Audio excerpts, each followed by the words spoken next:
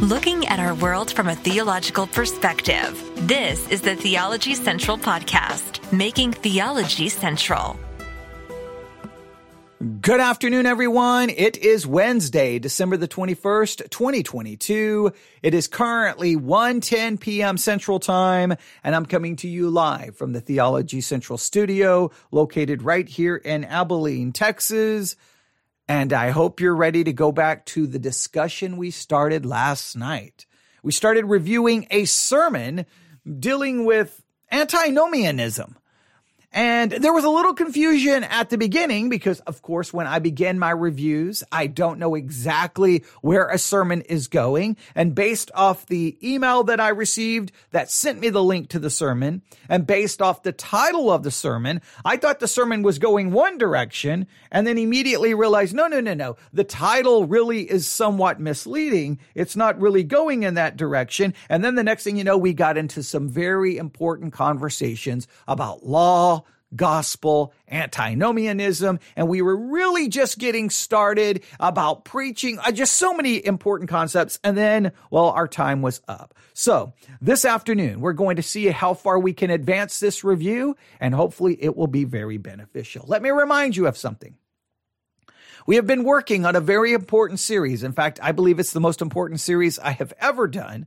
And the series is about the proper distinction, please hear that, the proper distinction between law and gospel. The entire Bible is made up of two very, very fundamental doctrines, law and gospel. And these fundamental doctrines are fundamentally, in a sense, they are different from one another. They are completely different.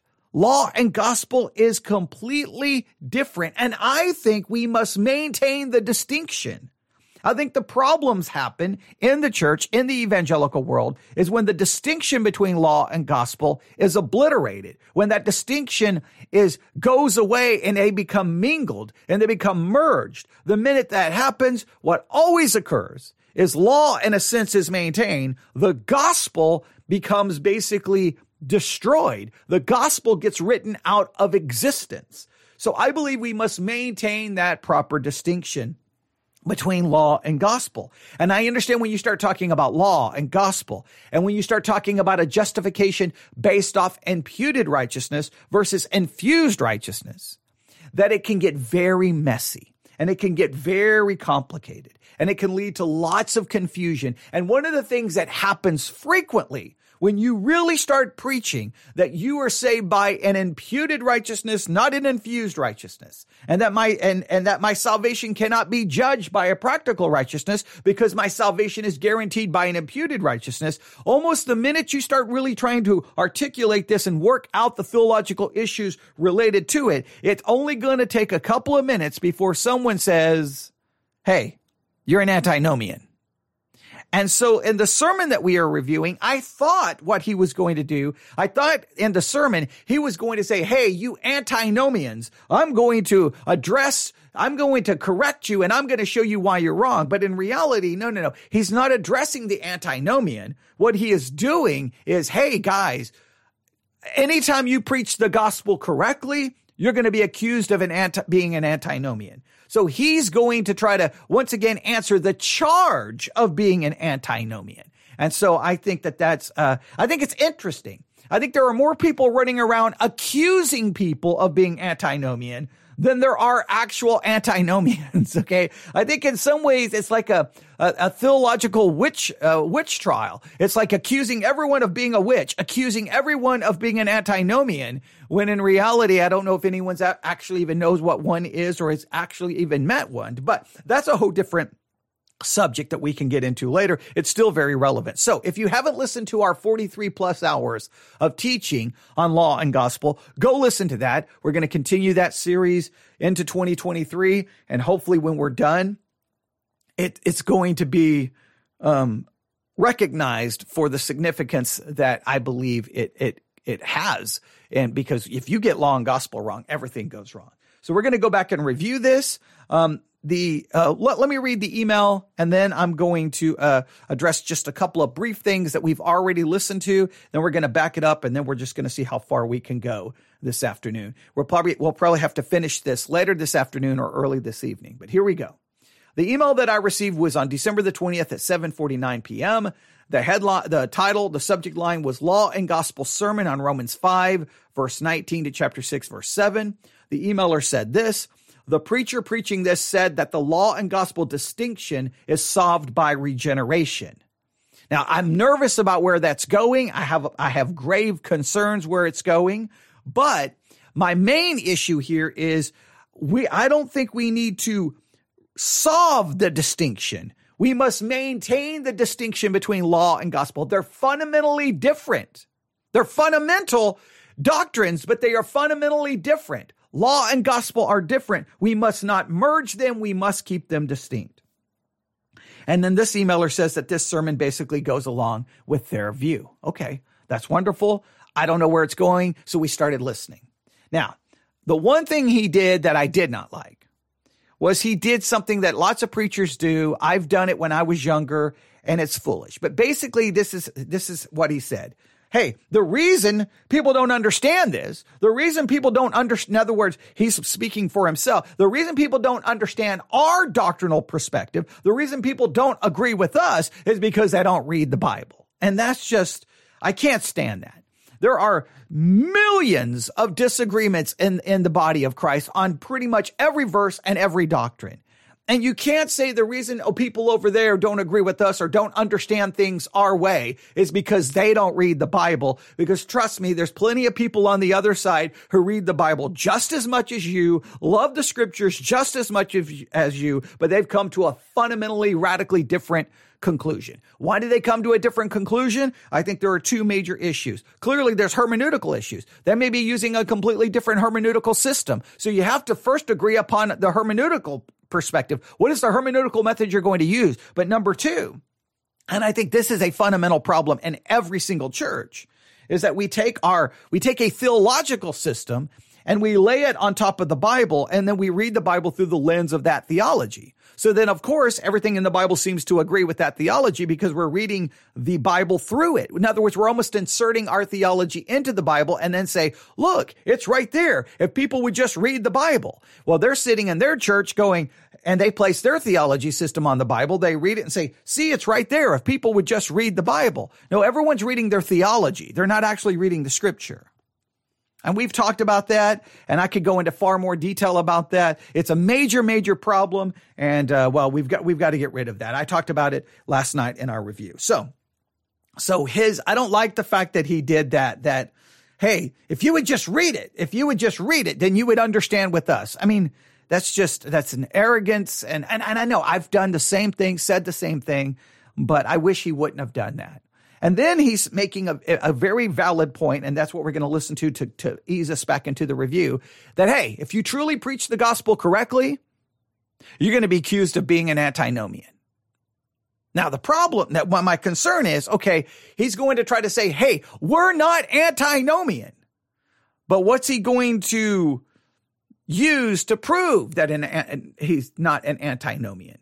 Is he going to end up, blurring the lines between law and gospel? Is the gospel of grace going to be impacted? We'll see. Let's jump back in and let's see how far we can make it on this Wednesday afternoon, coming to you live from the Theology Central Studios here in West Texas. We are about to engage in sermon review. For those new, I don't listen to these first. I like to listen to them in real time with you. So my reactions, my thoughts are all happening in real time. Sometimes that's wonderful. Sometimes it's not.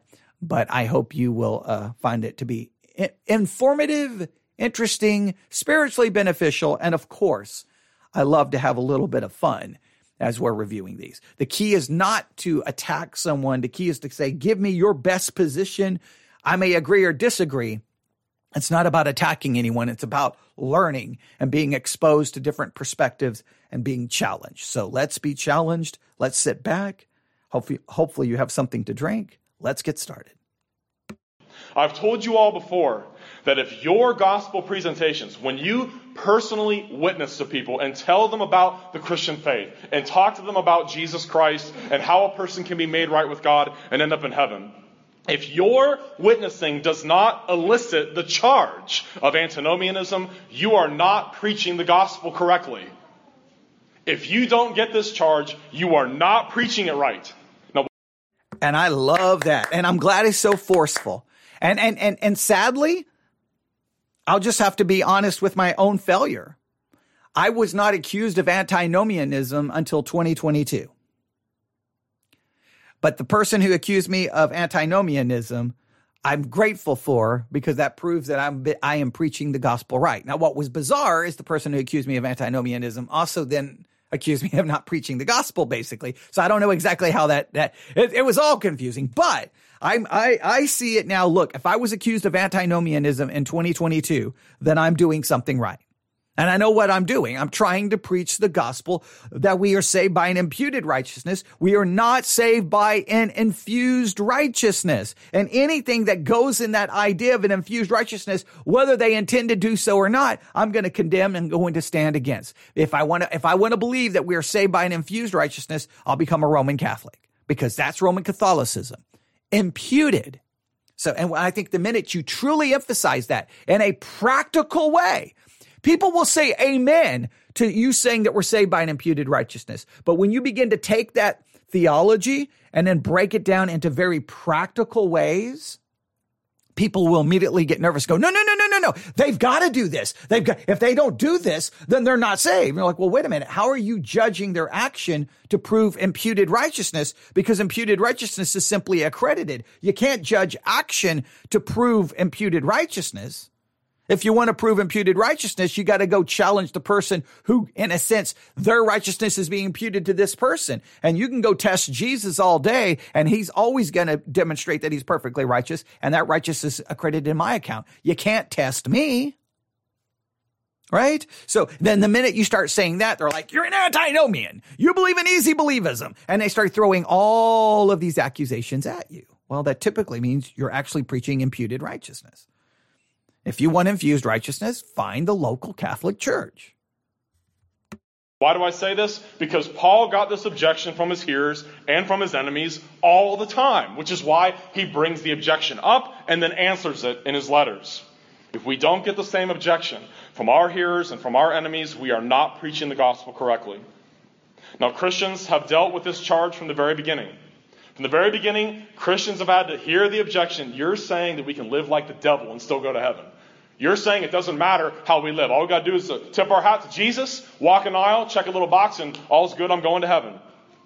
People have said to the heralds of the true gospel over and over again, you are nullifying the law altogether and giving people permission to live like dogs. You are preaching licentiousness. You are preaching a dangerous message that will lead to loose living.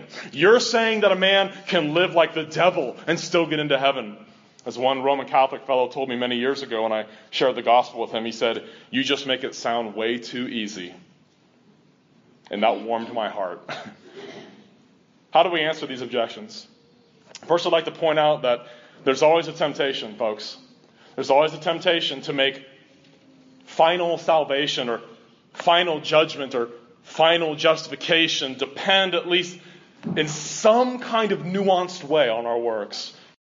Okay, this is important. There's a lot of this kind of been going around for a while, and I'm not going to go back and trace the source and everything right now, but this idea of a final justification, a final judgment. In other words, you're saved by an imputed righteousness, but that final justification, that final judgment is not based off imputed righteousness. It's based off our works.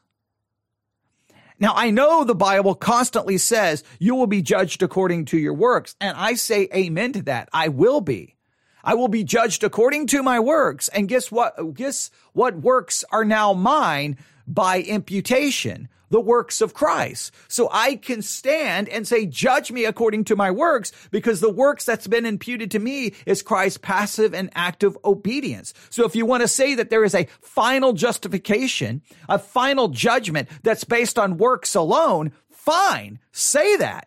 I'm good because the works of Christ is imputed to me. So guess what? I've kept the law. I've loved God. I've done everything absolutely correctly. So that's the only way I think you can get around that. This idea of a second justification that's a by works is frightening to me because it's a complete abandonment of a salvation by grace alone, through faith alone, because of Christ alone. It is literally just it's a Protestant version of Roman Catholicism, and that's coming from someone who went to a Catholic school to get a degree in Catholic theology. It's ridiculous for that even to be seen or thought of in the Protestant world. But the Protestant world is really entertaining, embracing this. No. You got to understand this. Your initial salvation, your initial justification, that was by grace alone. That was by imputed righteousness. But when you get to the end, now it's going to be based off your works. Now, just think if that's true. If there's any part of justification, salvation, or judgment that's based apart of our works, then everyone's going to hell, because that would demand that we are perfect, because God's standard is be ye holy as I am holy. If you have violated one point of the law, you're guilty of all of it. So if the final justification or judgment is related on works in any way, shape, or form, then our works would have to be perfect. Even Roman Catholics understand that much. That's why you have to go to purgatory to have it all purged out so that you can finally get in. And the Protestant world is like, no, you're saved. And some of the Protestant world who's going with this secondary salvation justification concept, it's like initially it starts off by grace, but at the end it's by works. But for some weird reason, they think that it doesn't require perfect work and you can still get in. No. If there's any judgment according to works, it will be judged by the perfect standard. So every one of my works would have to be perfect, because guess what? All of my works are going to burn up. I don't care how good you think your works are. They're going to burn up because they're all tainted and they're all corrupted to some level with sin. The temptation is to say that our faith in Jesus Christ will be confirmed and shown to be true by our works, and that our final acceptance into heaven will be in accord with those works that we've done with the help of God's grace. The temptation is to put people back under the law as a covenant of works that they must at least partially keep in order to finally get into heaven at the last day. And please note, that's the problem. Partially keep. The law doesn't accept partial credit. It doesn't accept partial effort. It demands perfect, exact, entire, perpetual obedience. And again, don't you just realize how utterly evil this idea of the secondary justification, secondary salvation thing is? Because it's saying that there's somehow your actions can confirm your being, you getting imputed righteousness. Look, there is nothing you can do to prove you have imputed righteousness, because it is imputed. It's accredited to you. It doesn't make you righteous. It doesn't make you do things. It just says you're an unrighteous sinner. But guess what? Guess what's been given to you today? All of the perfection of Christ. So if someone wants to test if I've been given that, well, they can't test me. Because look, someone who has imputed righteousness, when you test them, you know what you're going to learn about them? They're still a sinner. But their salvation is not based off the fact that they're still a sinner. It's based off the fact they've been given imputed righteousness. So if you want to test someone, you've got to test the one who gave them the righteousness to see if that imputed righteousness is good enough. So if you want to test someone to see if I'm saved, go test Jesus, because it's his righteousness that's been given to me. You're testing the wrong person. The temptation is to answer the charge of antinomianism by saying, no. You see, salvation is a broader category in Scripture than merely justification. And it includes sanctification. And final salvation is that which is in accord with our works, but it's not on the basis of works. We're saved through our works, but not really on the grounds of our works. Doesn't that make sense? No, that's pretty confusing, isn't it? Many people get and saying that's that little game. You're not saved by your works, but if you don't have the works, you're not saved. Well, then I am saved by my works. No. We're saved by grace, but you got to have works. Okay, so I am saved by an imputed righteousness, but I have to have works. Well, yeah, but if I don't have works, then I'm not saved. So therefore I am saved by works. Well, you're not saved by it. You're saved through it. It's playing little games because there's something inside the heart of man who won't accept imputed righteousness. We got to believe that we're doing something so that we get a little bit of the glory. We get a little bit of the credit. We don't get any because it's an imputed righteousness. So tired of the charge that we are licentious and that we're preaching antinomianism that they will just give in. They'll give in and make the gospel at least slightly dependent upon some kind of nuanced law keeping. And my friends, such compromises are not only an error, they are fatal to the gospel and fatal to the church. Why? Look, when we compromise that way and we bring in some kind of works in any way, shape, or form, it is fatal to the gospel. You destroy the gospel. You literally destroy the gospel. And you have a law-based system no matter what you say. I completely agree with this. Because of our acceptance into heaven at the last day and at the last judgment is in some way dependent upon our works, our law keeping, Christ died for nothing. That's not my position. That's not Sproul. That's not the Reformed divines. That's not Calvin. That is the apostolic position in the Word of God. Galatians 2:21. Look it up. Memorize it. We are justified by the alien righteousness of Jesus Christ. It is a righteousness that is and always will be completely and entirely outside of us. Oh, that is so good.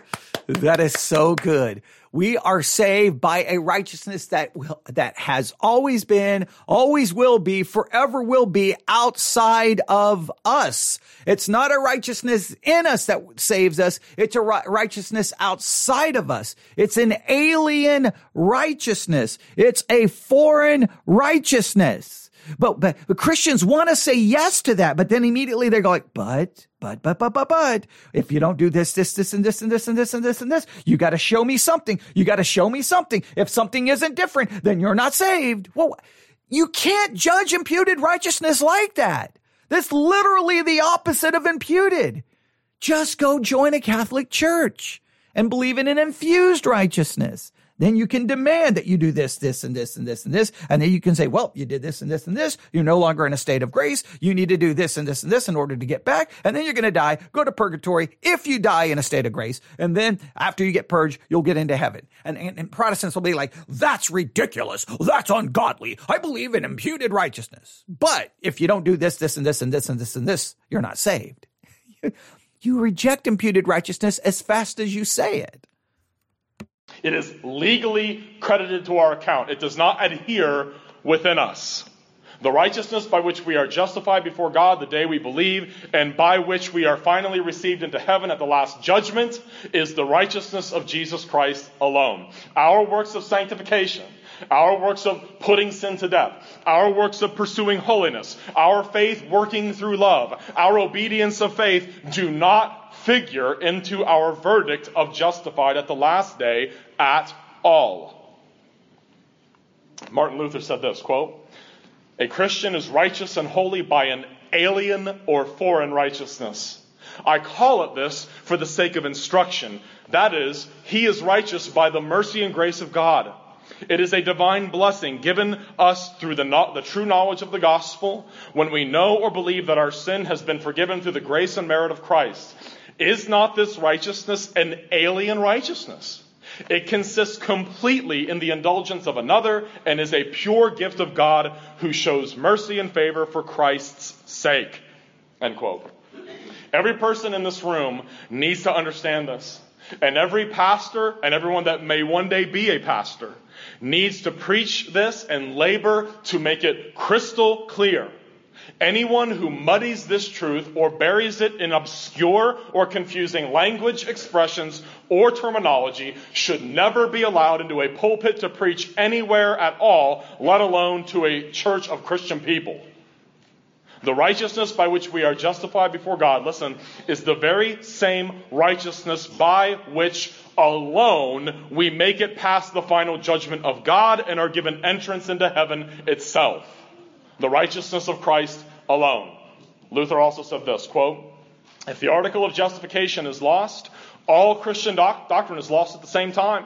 And all the people in the world who do not hold to this justification are either Jews or Turks or papists or heretics. For there is no middle ground between these two righteousnesses, the active one of the law and the passive one which comes from Christ. Therefore, the man who strays from Christian righteousness must relapse into the active one. That is, since he has lost Christ, he must put his confidence in his own works. You see, it's one or the other. Man, that's those are powerful statements. Powerful statements. And we have to, this is like, you have to stand your ground on this. Like this is like a line in the sand. And you're like, no. You are not going to muddle and mess up the idea that we are saved by an imputed righteousness by finding some way to insert work into it. If it's imputed, then it's Christ, period. End of story. Whatever we do or don't do can't have bearing on my salvation because it's imputed. It's outside of me. It's not inside of me.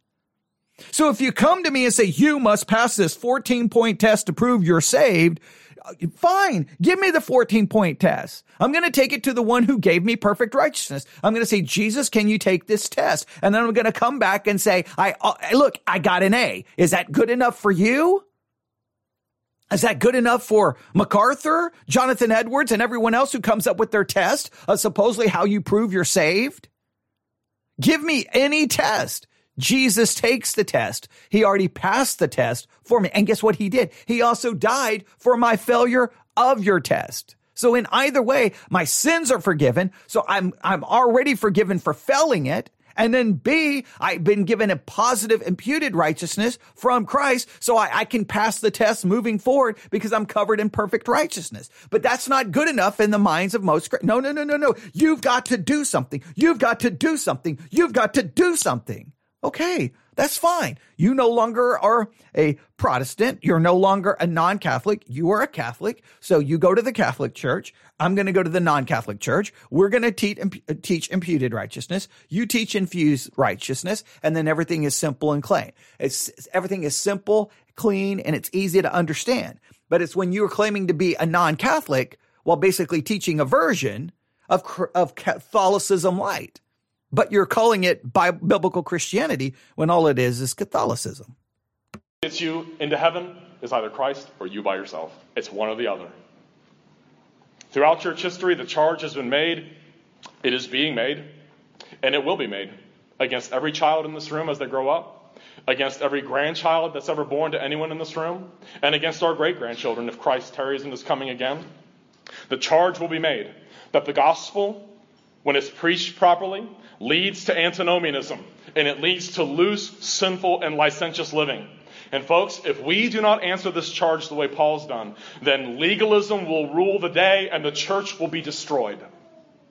If we do not answer this charge as the Bible does, our children will be doomed to listen to Galatian Judaizers all their days. In the name of deflecting the charge of antinomianism, they will hinge final salvation on our obedience of faith, or faith working through love. Any doctrine that would have the sinner relying in the final analysis upon anything they have done is a false gospel, and it will not and cannot save them. And therefore, we must be ready to answer the charge of antinomianism, and we must prepare our descendants to answer it as well. The greatest historical debate over the issue of grace happened early on in church history between the great Augustine of Hippo and the British monk Pelagius in the 4th and 5th centuries. The Pelagians said, can anyone guess? The Pelagians said that what Augustine taught about how we're saved will lead to loose living. It will lead to antinomianism. The Pelagians charged the gospel of free grace with being a license to sin, antinomian. That's what always happens. When the human mind, which is law-based, hears the doctrine of free grace, the doctrine of free salvation based off an imputed righteousness, immediately it's like, no. You can't say that. You can't. Are you saying I don't have to do anything? Are you saying? And immediately they start just going full law blown in their thinking, and then they end up basically becoming legal Judaizers who wants to accuse you of being an antinomian, and they're going to walk around in their self-righteous pride thinking, hey, he's over there teaching antinomian. Look at me. Look at how I live. Look at my life. Well, you look at your life. It's not good enough even by any standard. So you looking to say that you have to do something and thinking that somehow proves you're saved, your actions, no matter how good they are, would never yet prove you're saved, because to prove you're saved would demand you meet the righteous demands of the law, which would be perfection. So all of your little tests you come up with to prove you're saved was going to lead you to realize that you are lost, because those tests are law-based, which never show salvation. They always show condemnation. That's why you can only be saved by an imputed righteousness, and you can only find assurance from imputed righteousness. When the Great Reformation answered Rome's false gospel of justification by grace-enabled works righteousness with the biblical truth of justification by faith alone and Christ alone on the sole legal grounds of Christ's righteousness and cross work, Rome answered the Reformation exactly the way the Pelagians did. The Roman Catholic theologians in the Counter-Reformation said that the Reformation's gospel will lead to loose living. It will lead to antinomianism. They said to the reformers, you're saying people can live like the devil and still get to heaven. You know who else made the same charge? The Arminians.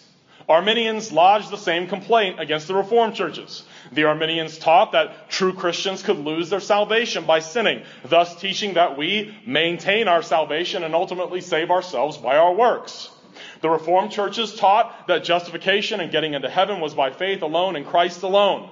And the Arminian response to that was, you're saying that we can sin so that grace may abound. You're saying we can live like the devil and still get into heaven.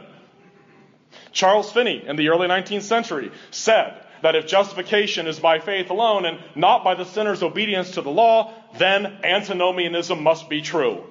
We can sin all we want and still go to heaven. John Wesley, at various times in his career, said the same thing. If you teach justification by faith alone, apart from the sinner's obedience, then we have to be antinomians, and we must say that we can live like the devil and still go to heaven. In fact, many people are not aware of this, but John Wesley himself said in the Methodist Minutes, he called the doctrine of justification, as spelled out by the Westminster Confession, quote, imputed nonsense, end quote. Will we and our children and their children hear these same charges? I promise you they will. I guarantee you they will. And they are. And we are. So, let us walk through this glorious passage and look at how God answers the charge of antinomianism in the face of a gospel of getting to heaven by faith alone and not in any consideration of our works at all. How does God answer this charge? Let's look at Romans 5:19. Look at. Okay, now, that gets us right up to where he's about to launch in to the text. Now, I don't want to do this, but another way I do, because I want to break this up a little bit, right? I know that I could just press through, but I want to leave it here for you to give this time to really, I want you to really consider this. I want you to contemplate this, because this is serious. Right? That people constantly make this charge of antinomianism, and it's utter complete nonsense that they make this charge, because in many cases, antinomian has become a boogeyman that anyone who wants to really teach imputed righteousness is going to be accused of. There's something inside of us.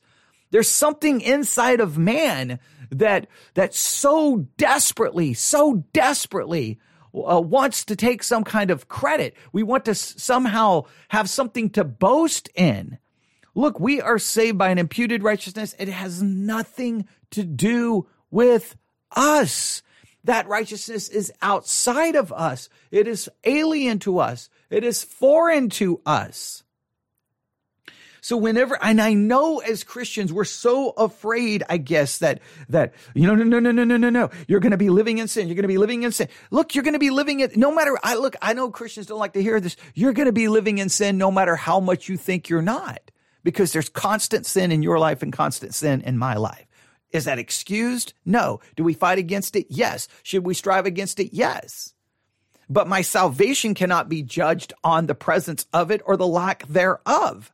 My salvation is based off an imputed righteousness. And if you want to give me a test, I don't care what you put on the test. I know MacArthur's test. I've read Jonathan Edwards' test, all the different tests you want to give me. Fine, give me the test. And I'm going to be like, here's the thing. I have already scored an A on your test because Jesus has imputed his righteousness to me. So if you really want to test me based off of the doctrine of imputed righteousness, you have to go test Jesus. And he's going to pass it. But if you give me your test, which is law-based, anyone who's honest will realize that they failed the test and that they are a sinner. How people take these arbitrary tests to prove salvation and then walk away thinking that they pass it, doesn't actually understand the law. Remember, here is the standard. Be ye holy as I am holy. That's actual scripture. Guess what? You never pass it. So I don't care how you want to try to play little word games with your test. Everyone's going to fail because that's the test. Be holy as God is holy. Or as Jesus said on the Sermon on the Mount, be ye perfect as your heavenly Father in heaven is perfect. Be perfect. That's the test. Are you perfect? No. Well, then you prove you're not saved. Well, you're right. I do prove I'm not saved because I will never be good enough to prove that I'm saved. So how do I know that I'm saved? Not on what I do, but on what Christ did, based off the fact that I was saved by an imputed righteousness by faith alone. We have to get that down. Now, he's going to try to answer the charge of antinomianism by looking at Romans 5 to Romans 6. I'm very nervous on where this is going to go, but we will address that and finish this review coming up. We'll try to do this around 3 or 3:30 p.m., and I hope that around that time it will be very beneficial. I am going to take a little bit of time just to let this sit with you. And then you can pause this and, well, I'm going to stop it. And then you can think about it. You may wait till tomorrow to listen to the next part, but I want us to really, really understand the significance of this. And what ways, I'll end with this. Have you in your own life, or has your church infused, I'm going to use that word, infused works into justification? And in so doing, they have destroyed the gospel and destroyed the doctrine of imputed righteousness. You can give me your thoughts. newsif@yahoo.com. newsif@yahoo.com.